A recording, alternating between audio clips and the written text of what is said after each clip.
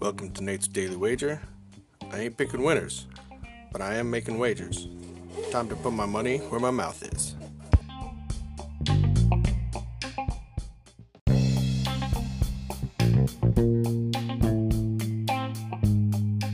This is Nate's Daily Wager for August 9th, 2022.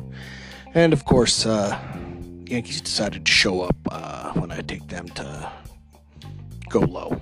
But such is the way it goes. All right. So looking at today, I've been taking a lot of unders recently. So I was looking to find me something to go over. And I think I got it here. We got the White Sox taking on the Royals.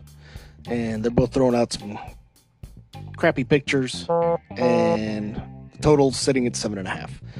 So that one is telling me it can go over. So we're going to go over 7.5 total runs between the White Sox and Royals in today's MLB baseball action. Say anything better than that, pound it. That's my pick, and I'm sticking to it. Over and over and over again.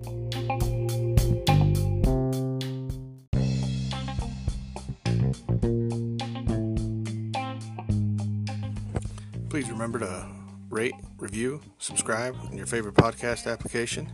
Tell me how much I suck or how much money I'm making you.